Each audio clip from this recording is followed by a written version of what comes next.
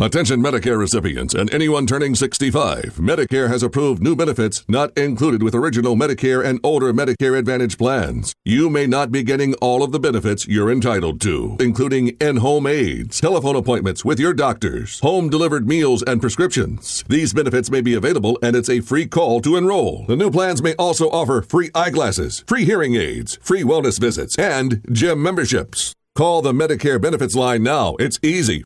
Call 800-518-2281. 800-518-2281. Find out if you're eligible for new benefits like meal and prescription delivery, in-home aids, and telemedicine. Some plans may have a $0 monthly premium or zero copays for big out-of-pocket savings.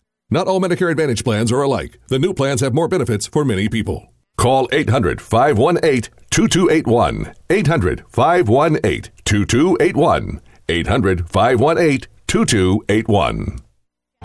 From the birth of our nation to the present day, America's sons and daughters have been willing to set aside their personal freedom to defend and preserve their nation's freedom.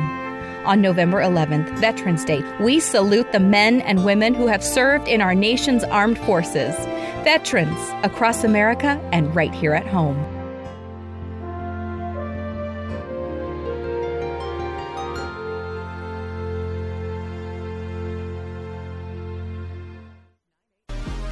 This Veterans Day and every day, remember those who have sacrificed and continue to sacrifice themselves for your freedom. Take a moment to thank the brave men and women who have served. Our sponsor, New View Auto Glass of Riverside, is the premier expert in RV glass replacements. For a free quote, call 951-316-1778. Again, 951-316-1778. Learn more, visit newviewautoglass.com. That's the family over at New View Auto Glass, thanking our nation's veterans.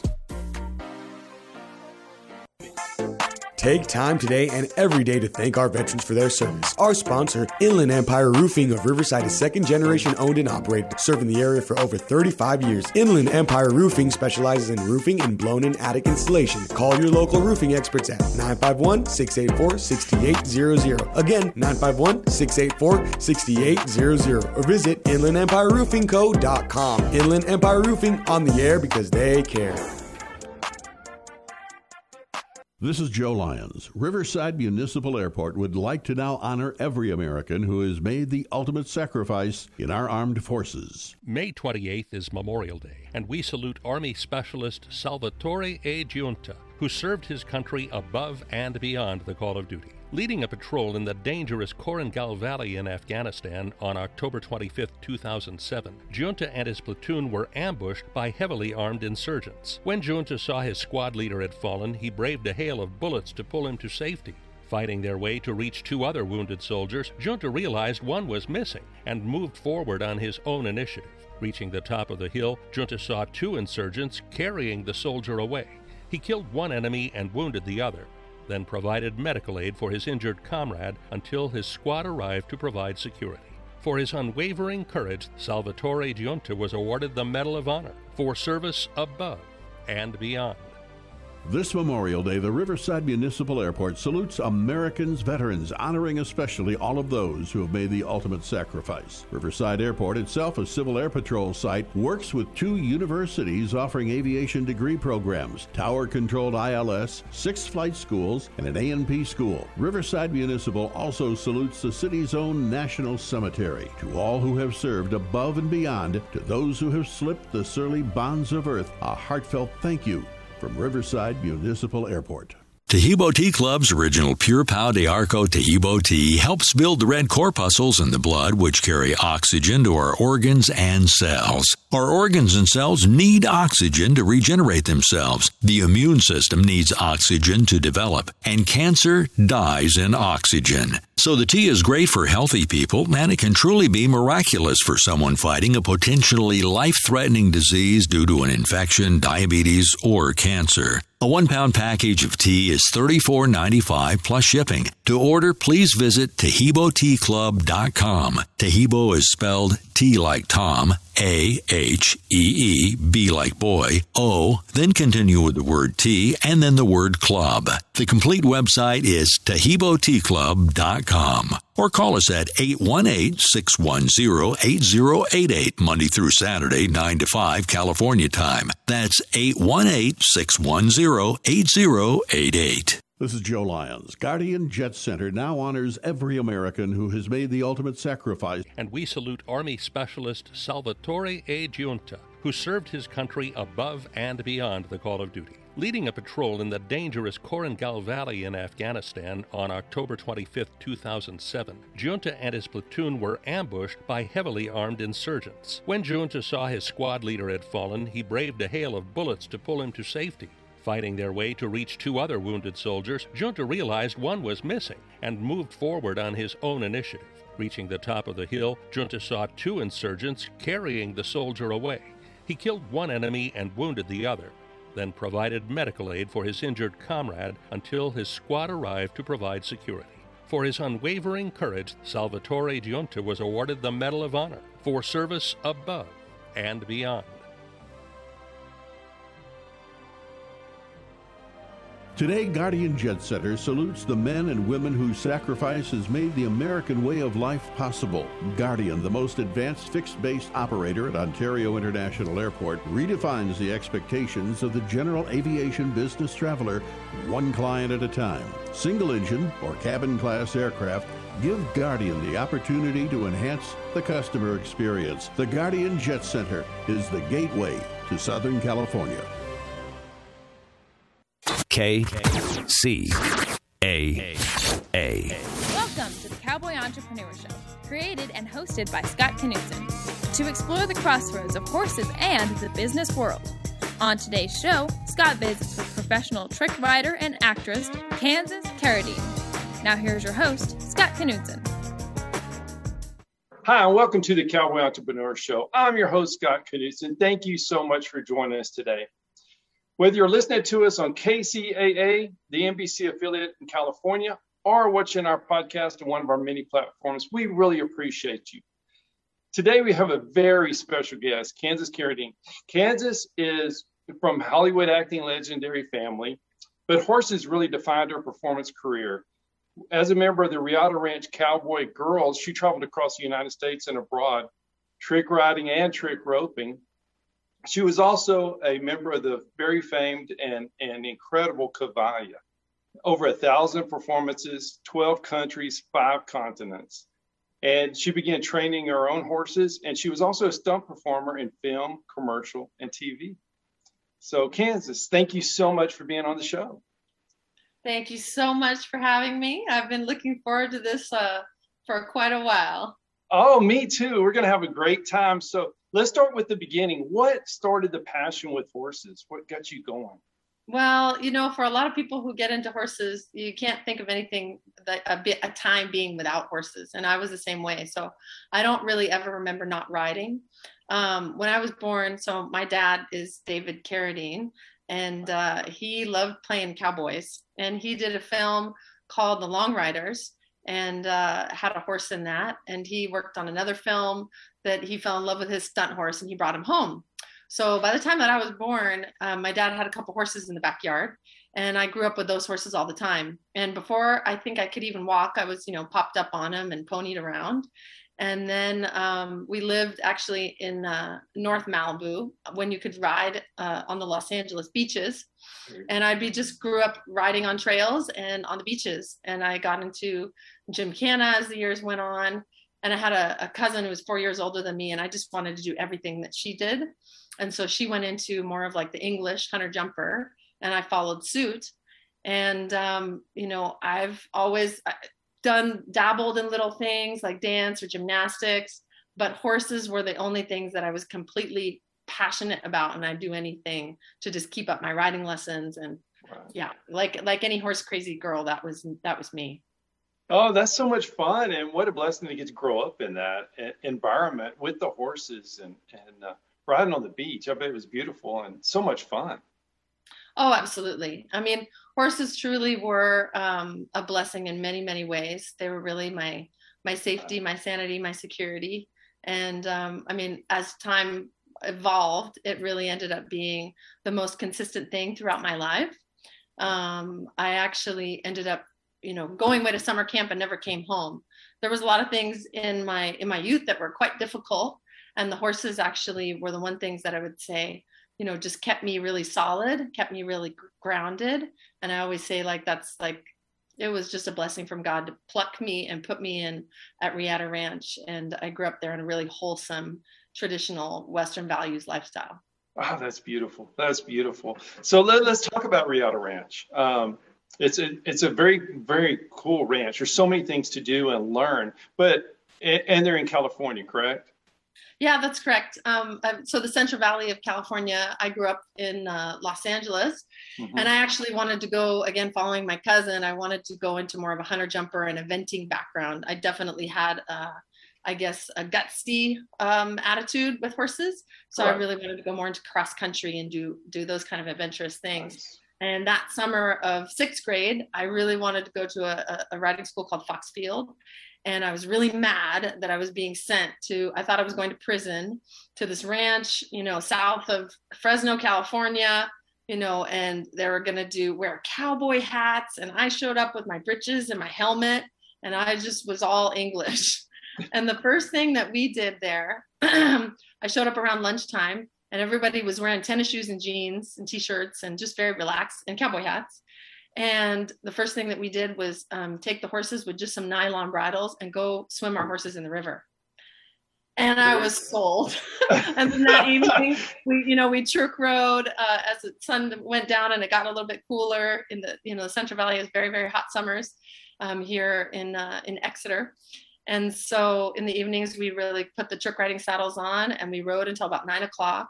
And, as an 11-year-old girl, being able to stand up on horses and see all these other girls who were doing these really athletic maneuvers, I was just, sold on the first day. That was the adrenaline right there. That's it. And I ended up asking, permission to stay 2 weeks longer. And so that, first 2 weeks turned into a month. Then I went home and I actually asked permission to move in with the founders, Tom and Vicki Meyer. Wow. And I was supposed to just stay for one semester of school. And I ended up staying for 7 years until I graduated. Just moved in. I did. I moved in. I like it. That's the best decision I've ever made. Yeah. And I really, God just put me in the right place. And it ended up bringing all these puzzle pieces together that unfolded, my life's journey. So, and it's all because of the horse. Yes, absolutely. I owe so much to the horse as well. But and Riata Ranch. So, what was your first maneuver or trick or unique ride?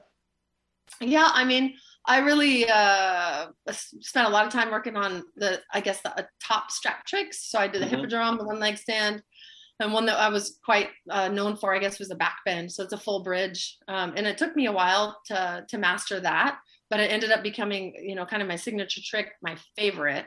There's no question. Like, it just felt, I never was uncomfortable in it because it's, you have to be pretty flexible. Yes, you do. But once I got it, I just love that trick. I do it on any horse, anywhere. I mean, we went to Mexico one time and we're doing these Mexican charreadas, and we were on a horse that I'd only ridden for maybe like 5 days, and I could do it down there. We did it in Australia and trained a horse in a short period of time, did it there.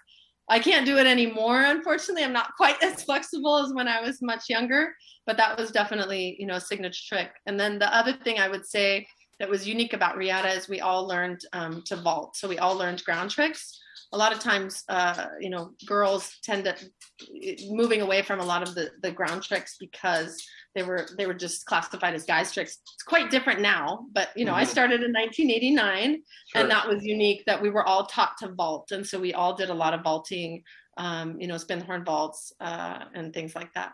Yeah, that is awesome. Can you describe what a vault is? Maybe someone hadn't seen that. Yeah, absolutely. So a vault is actually where a horse will be going at a canter or at a gallop, and you bring your leg.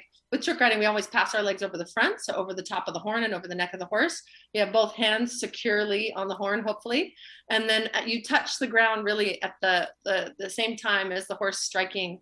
If you're cantering the left lead on that left front, and that horse's momentum will lift you, and you really can glide and get a lot of air time up into the saddle and right back, and you can do it again. And one of the, challenges was to see how many vaults you could put in to a given area, right? So how many can you sneak in the arena? How many can you do one time around in the round pen? That was kind of. It's really beautiful. It's dangerous, but it's really beautiful to watch. And it's such a dance, and not to segue too much, but fast forward when I did end up with Cavalia, we had a whole classical vaulting act that was a little bit more of a melange or a mix with traditional bareback riding, or what you'd see kind of in classical academic vaulting. And the vaulting was so beautiful. We had some men and girls, but mostly the guys were the ones who were actually doing that segment.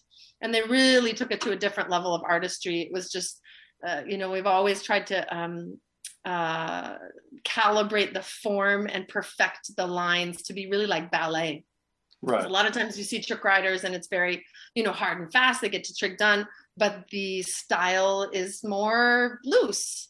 Right. And obviously, my time in the Cavalia Circus, we really had a more high value placed on that precision and that artistry. So vaulting is so gorgeous. Fun. It's gorgeous. I think on your website, circuscowgirl.com, there's a picture of you backbending on a horse. Yeah. And it is. Do what? No, go ahead. Yeah, and it's just so incredible to watch. And for somebody starting out, how would somebody start out? I mean, Rialto Ranch is definitely a place to learn some of this stuff, but. Oh gosh, well these days I think learning trick riding has definitely taken its own life, because there's so many forums and people really kind of collaborate and get together. Back in the 80s, or even take it back into the 60s and 70s, you really had to work with a master and know and get that mentorship. And I still would recommend that. But at the same time, these days, there's so many resources, obviously, from learning through YouTube and things like that. People get exposed to a little bit more. So the idea of what is possible, it becomes a little bit more easy to grasp because we see it visually so many times. Right. You were talking about a picture of me doing a backbend, and I was like, it's a rare picture because, to be honest, I don't know, came of age or grew up and did a lot of my performing and performances in an era where we didn't have all this YouTube. There might be some VHS tapes somewhere in dusty cupboards or storage, but I really don't have that much documentation of a lot of the stuff that I did, pictures or videos. And so I think it's an amazing era now that has just catapulted the talent, because everybody's able to really research themselves, to film each other, and take that to the next level. And that's with all horsemanship, whether you're analyzing your own whatever reining patterns, or you're really looking to watch it and play back on video is super, super helpful. There's a few schools around, obviously, of trick riding, but it's a very niche sport. You're not going to find it on every corner or in every state, even. I would say there's a few little schools, and again, it's something that really has to be handed down, with apprenticeship. I really believe that, for safety, number one. Right. Absolutely. Yeah. Absolutely. And you're right. With the learning on YouTube and the different classes, you can watch it. It really helps so much. It also makes it more perfected. And as the horses get better, it's important that the riders do. And I do agree with the YouTube and such. I have everybody that, I think it's so important. Once you see it and visualize it, like you say, it's really an advantage. Absolutely. I mean, I think obviously people are able to take it to that different level because we have more technology. I mean, people are using technology in so many different ways, not just for video feedback, but there's sensors that they hook up to horses, and there's sensors that they hook up to people to see how much weight you have in your stirrups. And it's just amazing. I have no doubt that, people are going to be kind of blowing off the top of what we used to do 20 years ago. Yeah. Scott will be right back with more from Kansas Carradine.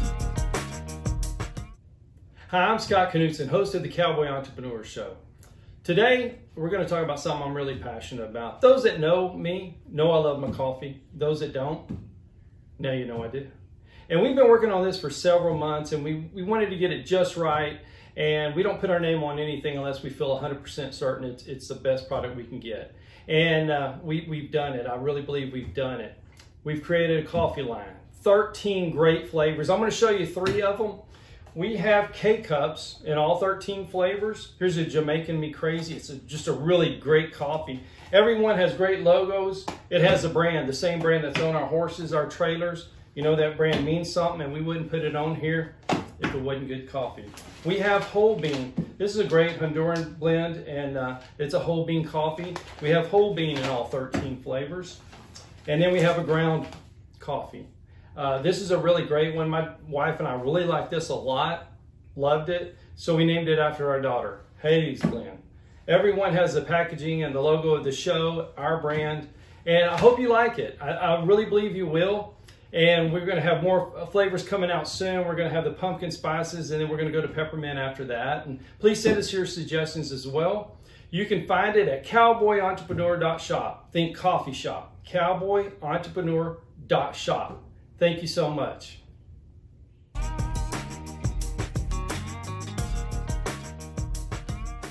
So you also trick rope too, correct? I do. I am a trick roper. Yeah. I say, I'm going to just scoot over here because I see the sun is moving. Yes. Yeah, absolutely. I didn't learn how to do like a musical instrument or anything, but I do know how to trick rope, and it takes just about as many thousands of hours. Oh my. And I have so much respect for the charros because they are really just incredible masters. So I do the American style trick roping, which was typically done with a cotton rope. You know, it's what was popularized by Will Rogers, of course.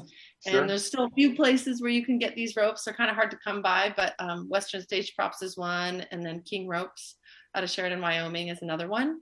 And, you know, those ropes are pretty lifeless until you give the proper flick of a wrist. And then you really get to make those beautiful Florio de Reata is the name of the Mexican style of roping, and it's making flowers with the rope.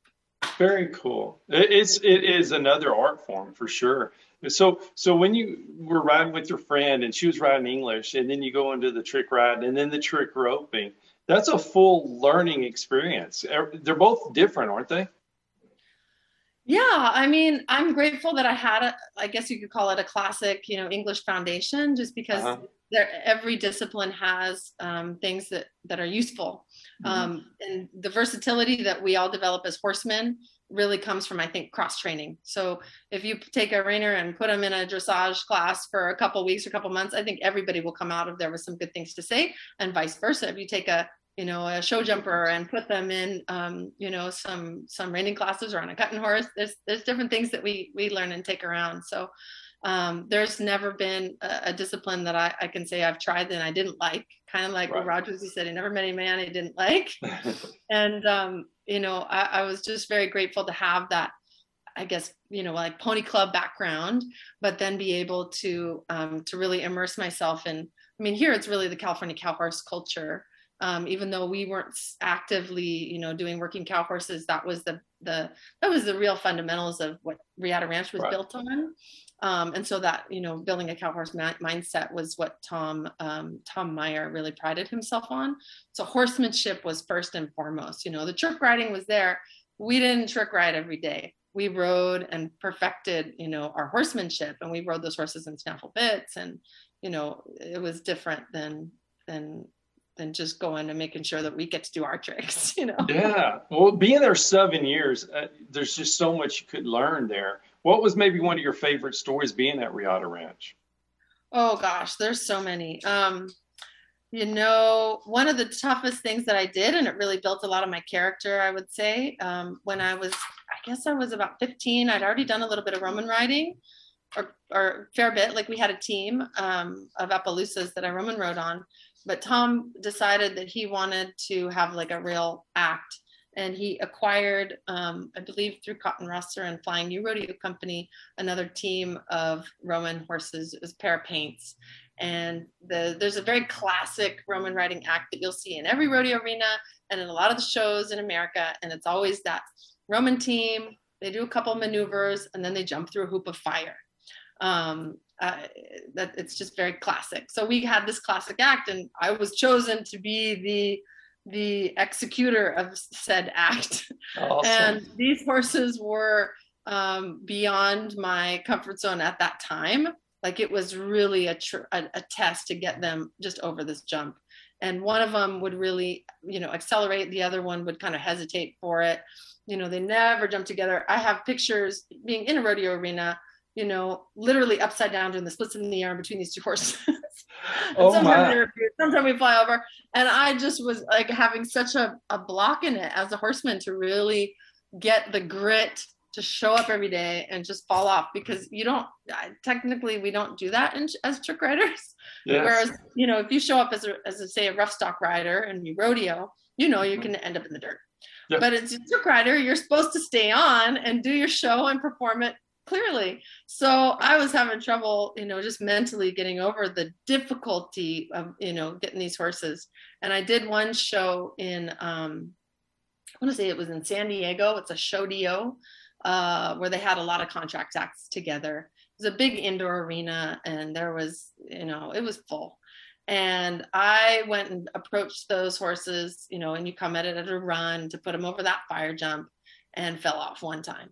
And then we got back on. Okay, we're going to do it again. I fell off a second time. And man, the third time I look at Jennifer Welch, who was my coach at the time. She hands me the team because we have to collect these two horses, and they're not tied together. I don't believe in tying horses together. They just break equipment.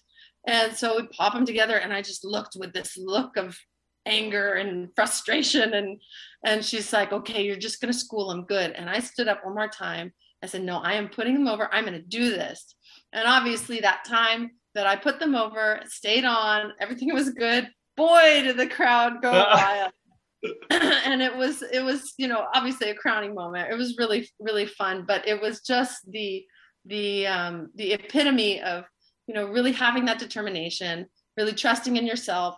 It wasn't a mental thing that I could say I executed a certain amount of adjustments. This was not your body, your practice. If you practice things, correctly, and then really we can all say from the grace of God.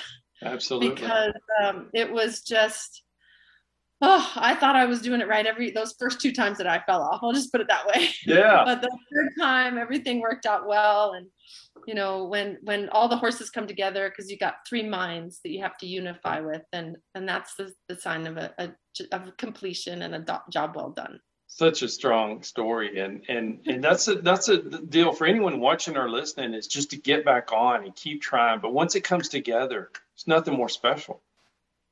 Absolutely.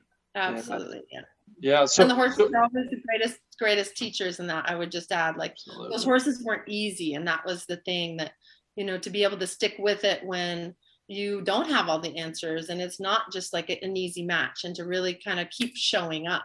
Right. There's so much character building in that exercise for life. Absolutely, 100%. You got to keep showing up, and the horses, they've always taught me so much more than I've ever taught them. And that's the fun part. But when you have that fun ride, it's nothing better. Yeah. Well, and I say more and more, the more I learn, the less I know. Yeah, absolutely. I don't know anything. I'm letting them teach me and trying to keep open and listen. Yes, absolutely. So do you change your act depending on where you're going, whether it's an indoor or an outdoor? Oh, I have over the years, but the interesting thing is my life has really adjusted a lot with my family life. So I don't have my own solo act. I make it up if I get hired to do something like that. But a lot of times I've been working behind the scenes. So for example, with the company Cavalia, I did a lot of scouting and buying and training the horses. So less glamorous, I didn't have a show schedule. For some years, I joke that I took extended maternity leaves. My girls are 12 and 15 now.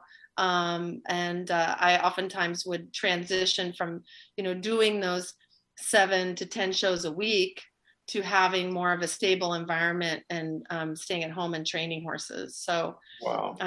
But to answer your question, yes, I've done a lot of adaptations depending on if I'm just flying somewhere and just doing a roping gig, or if I'm actually, performing in front of, say, a Quebec Western Festival and doing a Western act for that, or if I'm, part of a group and doing an ensemble event. I mean, the last time that I did the Cavalia show was actually in China, and we had a 6-month run there on mainland China. Good. Okay, so let's talk about that a little bit. So when you go to China, how do you take your horses over there? And how does somebody go in advance and kind of scout the area? Well, so I'm going to rewind a little bit, because in terms of like the way the Cavalia show works, it's its own barn, it's its own entity. And so that whole stable, like all of our stalls, all of our, our big top and all of our horses, all of our equipment, yes, they all ship together. And typically, when we were on tour, we stay in each city about 2 months. And then the setup and tear down, depending on if we were changing countries or if we were just driving in the US, but it's going to be about, 17 days, and sometimes longer. For example, when we went from California to Australia, there's a very long quarantine. And so then it was a 5-week break. And then I want to say it took us maybe 2 weeks to put the show back together, maybe 3, something like that. And basically, all the stalls are set up there. So the barn looks the same in every city. We bring our own, the footprint looks a little bit different in terms like, the kitchen tent might be in a different place, the stalls, but basically, the big top, the arena is in the same place. The entrance into the big top where it links with the warm-up tent and to the stables tent, that's all in the same place. The configuration is the same. But it's an incredible infrastructure. And when we go into China, the show was touring around China, so everything got shipped there. And then, there's a production company that we partnered with, and it would stay on mainland China. But the other countries, we went all over North America. Then from California, we went to Australia and did 5 cities in Australia. From Australia to Abu Dhabi. Then Abu Dhabi to Dubai, Dubai to Belgium, Brussels, Belgium, from Belgium to Singapore. And then in Singapore, I took a mommy break and went back to California and was training horses and buying horses to ship to China and helping in that regard. Because I have my daughter, I think was 4 and 7 or 8 at the time. And so I just took a break from tour, but the tour continued and went from Singapore to Hong Kong, to Taiwan, Seoul, and then mainland China. And my husband is involved in it, so he was staying on tour, and then I was back at a home ranch in California where I would scout by and train horses and then get them ready for transport, and then also receive horses. Yeah, incredible. So what was the experience like when you were in the different countries? Did they know Cavalia? Did they understand the trick riding part of the balancing and the dance and the beauty? Did they? Well, I mean, trick riding is just one little part of that whole show. So this much of the show is really about, projecting the relationship between horses and humans over time. Right. And I think as we went around the world, certain places have a very established horse culture. In Australia, they have an established horse culture. There's a lot of horse showing, so they appreciated it. And it's different than when you take it to a place like China, where it's a very new horse culture. And so they're quite easily surprised with, wow, look at this relationship that horses and humans have together. And it's so playful. And, horses are kind of like a dog. And it was very, my husband, because he's the artistic director, so he would sit in the public a lot. And he said, you could always tell the interesting moments because all the phones would come up and everybody would be filming. No applause, but everybody filming. And then the moments where, there was a lot of affection between the horses and riders, that was really profound because it was just showing kind of, that deep relationship. It's all about the connection with the horse at the end of the day. And that's something that more than a trick, more than a beautiful, piaffe or lay down or rear or trick riding, was this relationship. And that, I would say, was the kind of lasting impression. That was incredible. Another, Singapore loved the show. Singapore was really good. Europe loves the show. It was great in so many different ways, in so many different places. Oh man. Okay, I'm going to ask you a hard question. So I'm going to rotate again here. Yeah, let's keep going, dancing around that sun. So what was it like? Maybe the most rewarding? Was it being on stage with the horse, or was it training your horse and putting the horse out there with someone else and taking that letting it go? Yeah, that's a hard question because I think they can both be fulfilling in different ways. One of them is really an attitude of service. And I think that's really, to be a servant, to help others. my goal with the horses was really to give them the best start, because if people liked their horse, then that horse was obviously going to have a better life than if he was, needing a lot of corrections, or if he was just, somebody like not comfortable to ride. That's another thing too. Like, you want a horse that actually has a really good carriage, because like, oh man, I have to ride that horse again. And I wanted to source out horses that would be happy in their job, source out horses that their riders would be proud to be paired up with. Right. And so those that worked out, obviously, yeah, there's a lot of, pride and gratitude in that. And at the same time, I'd have to say one of the highlights of my performance career was when I was in Montreal and performing in the show.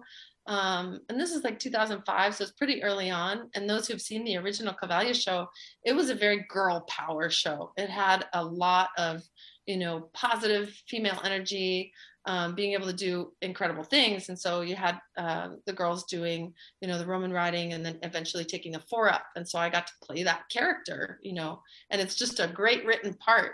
And one day, I actually rode with I was pregnant with my girls and kept trick riding until I was about 3 months for both pregnancies. And so this time, it was just a hard day. It was really hot in Montreal, and I just thought, oh man, I just had to gather everything I could to get out there again. And I went and, doing 10 shows a week. It's That's a lot. Physically demanding. Sure. And to kind of it's different than just kind of performing your horse, but you really are expressive. You're turning it on for the public, as even doing your show here. Yeah. But anyway, long story short, I did that act, and at the end of it, there's just this moment of triumph where the girl Roman rider calls out, this kind of victory call at the end of it after doing, the 4-up and jumping horses. And there was this huge thunderous applause, and boy, that whole, 2,000 seat theater, stood up on their feet and gave an ovation for that one moment. And yeah, you have a lot of pride and joy, and that's a fun thing. It's very satisfying, as far as a job well done. So they're really two different things. Like, one Absolutely. Obviously is serving my own passion and joy, and like I would say the culmination of all those years since I was 11 years old, training to be a performer in the Western arts. Right. But the other piece is really just, being a servant and trying to do the best to really help others and help the horses. So I can't really pit one against the other. They're both special. Very special. Yeah. That's so cool. Thank you for listening to the Cowboy Entrepreneur Show. Scott will be right back with Kansas Harridan. For more information on Scott Knudsen, the Cowboy Entrepreneur, visit us online at cowboyentrepreneur.com. Hi, I'm Scott Knudsen, host of the Cowboy Entrepreneur Show, heard on KCAA, Wednesdays, 6 p.m. Pacific. I'd like to talk to you about something I'm very passionate about. Those that know me know I love my coffee. In the morning, afternoon, and even late in the evening, I enjoy a good cup of coffee almost any time of the day. Now, my team at the Cowboy Entrepreneur Show has been working for several months on creating and introducing our own brand of coffee. We wanted to make sure that we got it just right. We don't want to put our name on anything unless we're 100% certain that it's the best product available, and we've finally done it. We have created a wonderful line of coffees, 13 fantastic flavors offered in whole bean, ground, and K-Cups, any way you like to brew your coffee. Now, each of our coffees carries our brand, the very same brand that we put on our horses, our trailers, and our chaps. So you know that this is a quality product. And we only use 100% Arabica beans, the very best beans available. Just listen to some of these wonderful blends and flavors. Jamaican Me Crazy, Honduran San Marcos, Chocolate Cherry Amaretto, Breakfast Blend, and my very favorite, Haley's Blend. A coffee so good, we named it after my daughter. You can order these coffees today by going online to cowboyentrepreneur.shop. That's cowboyentrepreneur.shop. And if you order today, you can get an extra 10% off your final purchase just by entering the promo code COWBOY on checkout. Remember, that's promo code COWBOY for an extra 10% off. Just go to cowboyentrepreneur.shop to order your coffee today.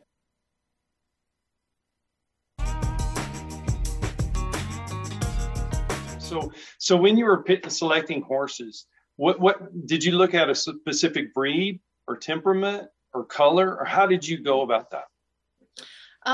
So with trick riding horses and in shows and performance horses in general, a lot of people like to have color.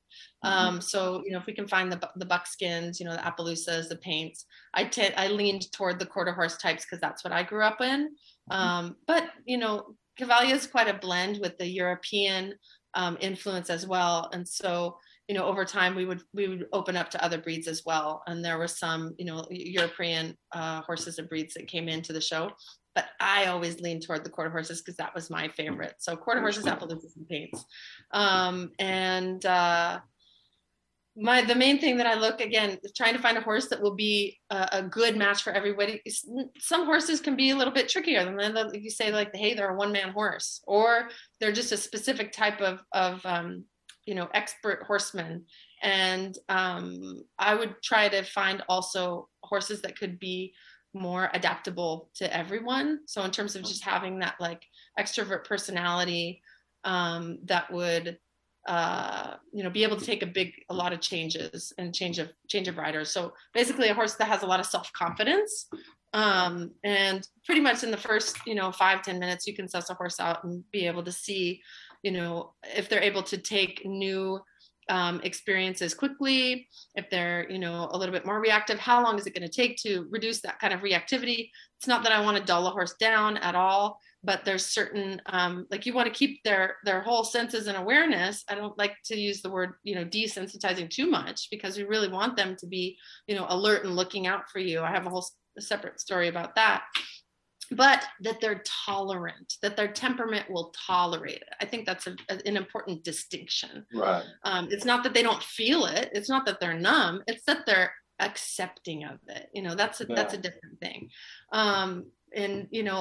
Just an example. So again, I already spoke about how I trick rode in the show when I was pregnant, and I was doing a trick called the Cossack drag, which is where you hang upside down by one foot. And in Cavalia, it's a straight line trick riding. So, both of the horses will come from either side of the stage on that straight line. Okay. And we'll take turns. And, it's probably one of the most dangerous things that we do in the show, because, those horses are running full speed. You can kind of hit that corner a little bit blind, and horses could come out and have a head-on collision. It's very, very potentially dangerous. Right. So I was down in my trick, long story short, and somebody came out at the wrong time with their horse and was headed straight toward me. And my horse was as straight as an arrow. I actually, I put him in for trick riding. I trained him, and he was just very, very, very solid. And we had, total confidence and consistency, I would say. And I was in my trick, and I was like, gosh, that feels really strange. But, he went off the line, and I kind of got after him a little bit, like, what was going on with that? Well, little did I know that this other horse had come to pass right on the side of where I was. It would have been a big wreck. And my horse saw that other horse coming and got out of the way and came back in his line. And so he knew. And so that's that horse taking care of you. Yeah. That's not a horse who's being dull and desensitized. Right. He had all of his senses back, and he's alert, and he's able to think. And so, it just takes time to be able to understand a horse that's highly aware and sensitive and can partner, because ultimately, trick riding is at liberty. You're not holding the horse. You can stop and start all you want, but ultimately when you're in your trick, you're not holding on to anything. You're not controlling the horse. And so there's ultimate trust there.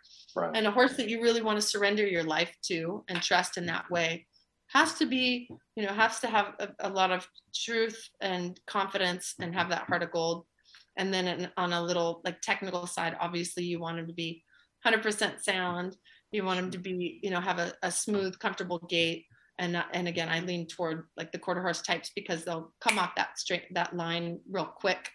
And then at the same time, they'll relax, and those ranch minded horses will just let you practice all of your yoga moves that are your acrobatics over and over again, standing still and wait for you. That's so awesome. And I love how they protect and they just have that keen sense to keep you out of trouble. That's a great story. And yeah, I love what you just said, surrender your life, because really that's what you're doing. It's complete trust. Yeah.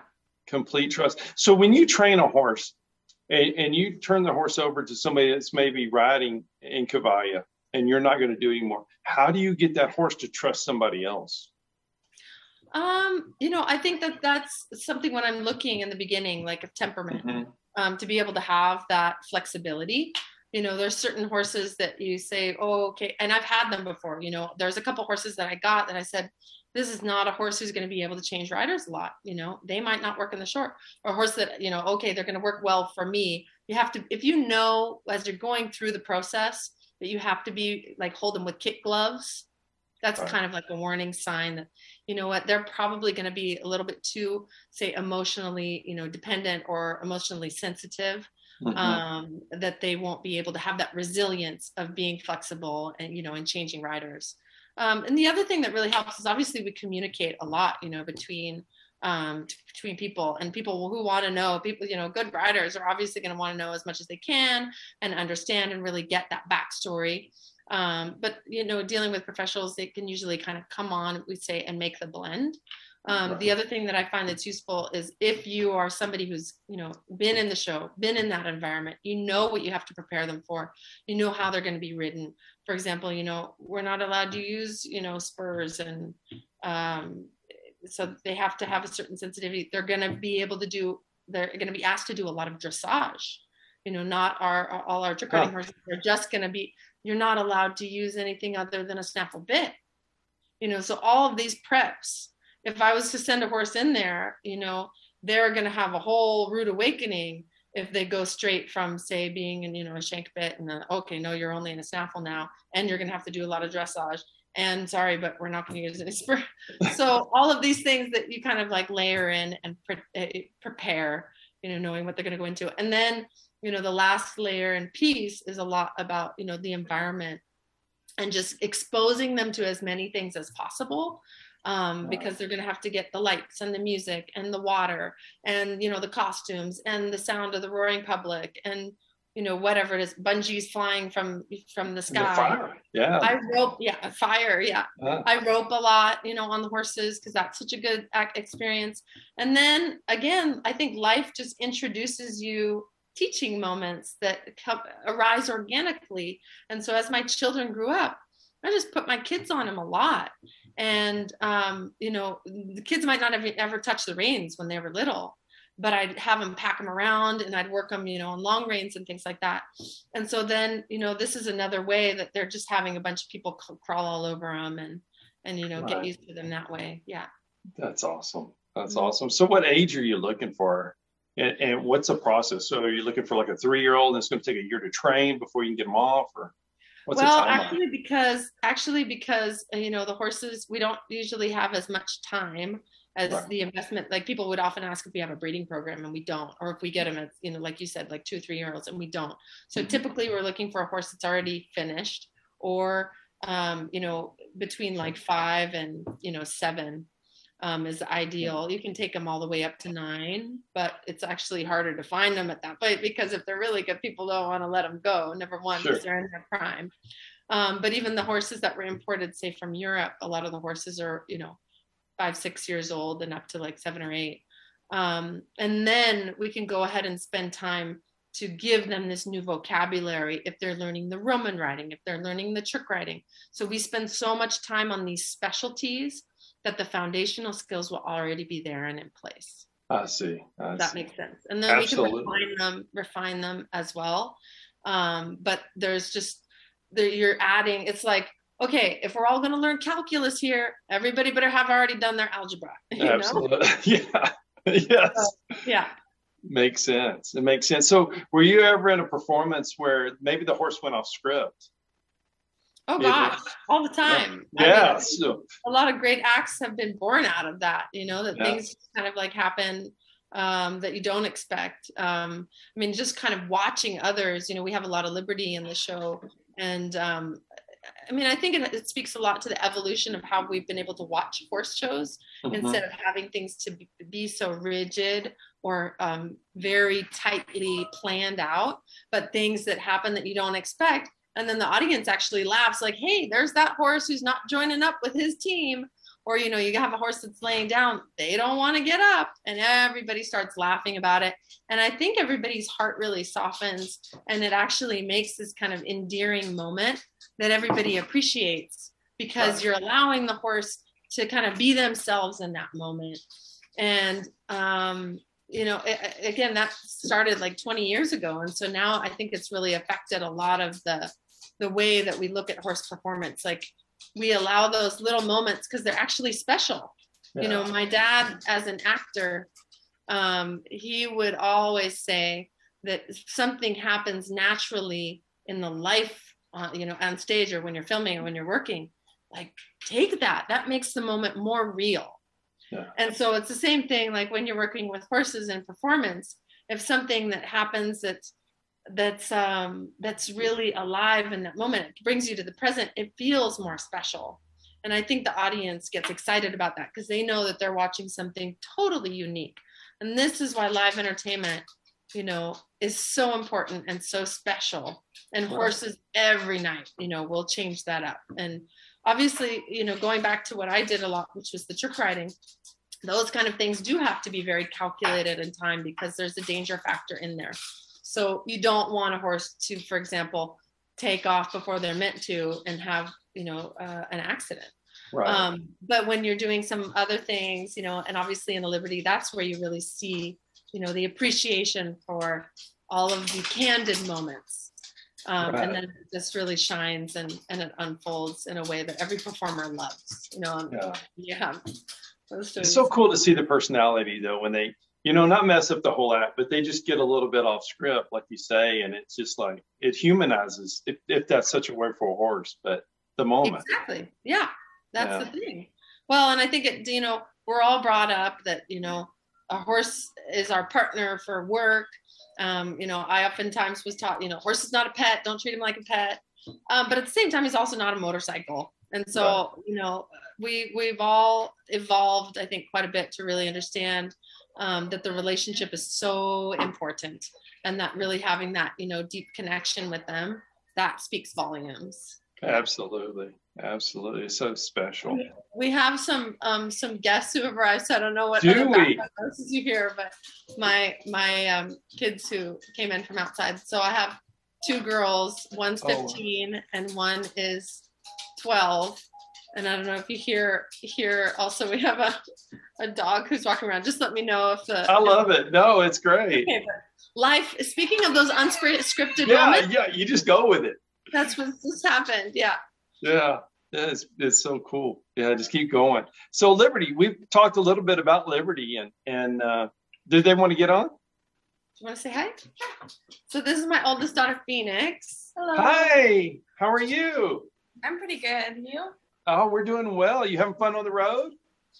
Yeah, lots. Yeah, it's fun. I love the road. And then this is my other daughter, Bodie. How are you? They're I'm beautiful. good. How are you? Doing well. We're talking horses. Yeah.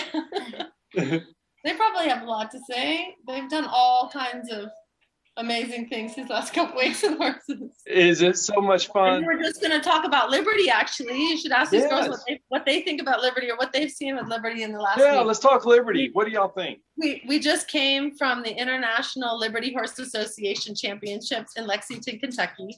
And it's an organization, a new association that started up by Dan and Elizabeth James in Lexington there. And oh man, I'm so excited. I just really think that this new association is going to open up the sport so much more, and that it's really going to bring a whole new generation of horsemanship and a different style of horsemanship, and really take it to the next level. And then obviously there's all these classes for great youth and different people coming in. So girls, you want to? Yeah, you want to talk about it? What did y'all like about it? I really like the way that it makes the horses feel like they're more free, and like that they get to be themselves a lot more, because when you're doing more riding and you're really asking them to do things, it's a lot more than when you're just doing Liberty and it's kind of fun for them to play. So it's a lot of fun like that. And it's also fun for the people, because if they don't want to do like more hard things, they can just play with them and do the Liberty. So yeah. That's fun. Really cool. Will you tell them some of the things that you got to do this last week? Like, what were you working on? Well, I was working a lot on having a team of ponies to do Roman riding, but at Liberty. So we were doing it first with like a halter and just some lead ropes. And then I was having a really hard time. And I was like, no, I don't think it's going to work. Like, maybe I shouldn't just spend some time on them. And then like a couple days later, I was with this other friend of mine, and we just like hopped on them without anything. So no bridle, no saddle. And we just like steered them with the whips, and I was finding it's really working. Like, they're always together and they're always staying there. And then I even got to stand up on them a little bit and do some Roman riding. Fun. That was really cool. Yeah. Fun. Oh my God. Me and my sister, we both did some stuff with Dan's Liberty team. Mm-hmm. So that was really a lot of fun. And we had a nice guy named Patrick. He helped us with our Liberty. And we got to use Dan's horses, and that was really, really fun. And we got to clear bareback and do some Liberty, like just from a ridden horse and on the ground. So that was really fun. What a great experience. Yeah. So much fun. Phoenix helped out quite a bit too. I got to work with the horses. So Phoenix, what was one of the things that really stood out for you, and what did you enjoy? It was really amazing working Liberty, because I haven't done much Liberty, and this was like the first time that I really got to do a lot of Liberty and learn with these amazing horses and of course the amazing trainers.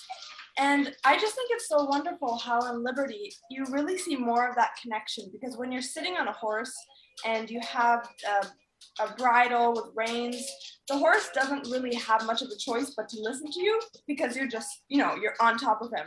Right. And with Liberty, you really see the connection between the trainer and the horse, and how the horse learns to listen to you of its own free will. So because it wants to. Yeah.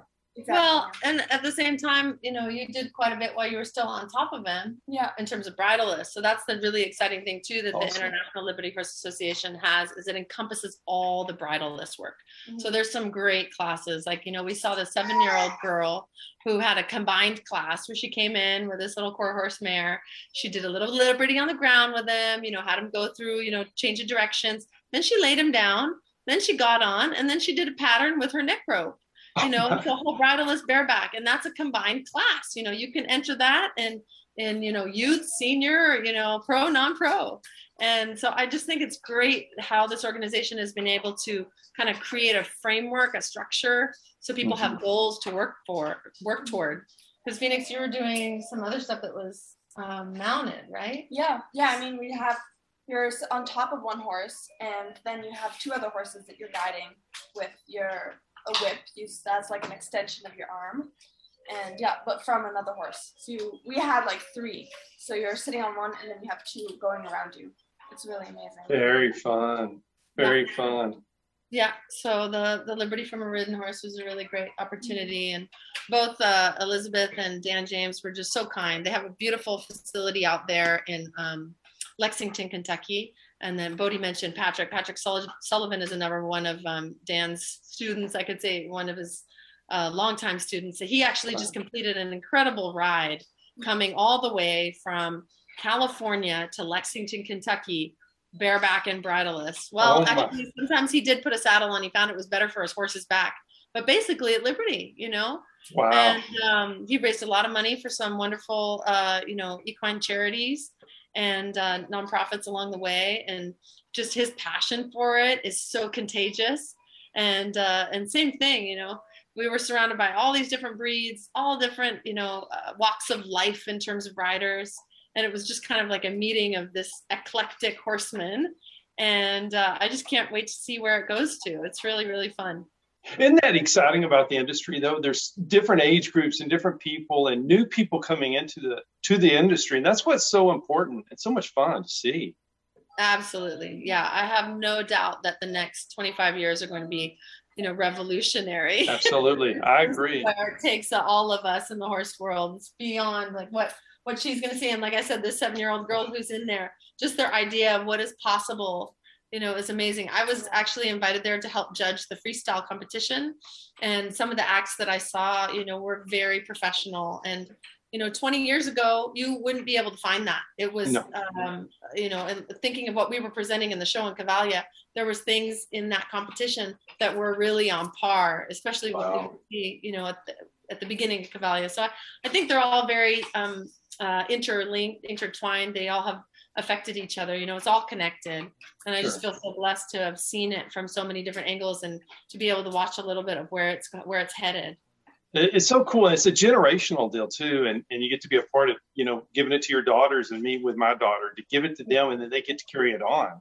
Yeah. Well, I haven't heard it, but what does your daughter do in terms of all of her riding disciplines? And my goodness. She loves riding. She loves riding Western, but her favorite thing now is imprinting foals. When we have babies, the first day she's got them laying on the ground and she's laying with them, and now they're like in your pocket. KCAA Loma Linda, 1050 AM, 106.5 FM, and now 102.3 FM.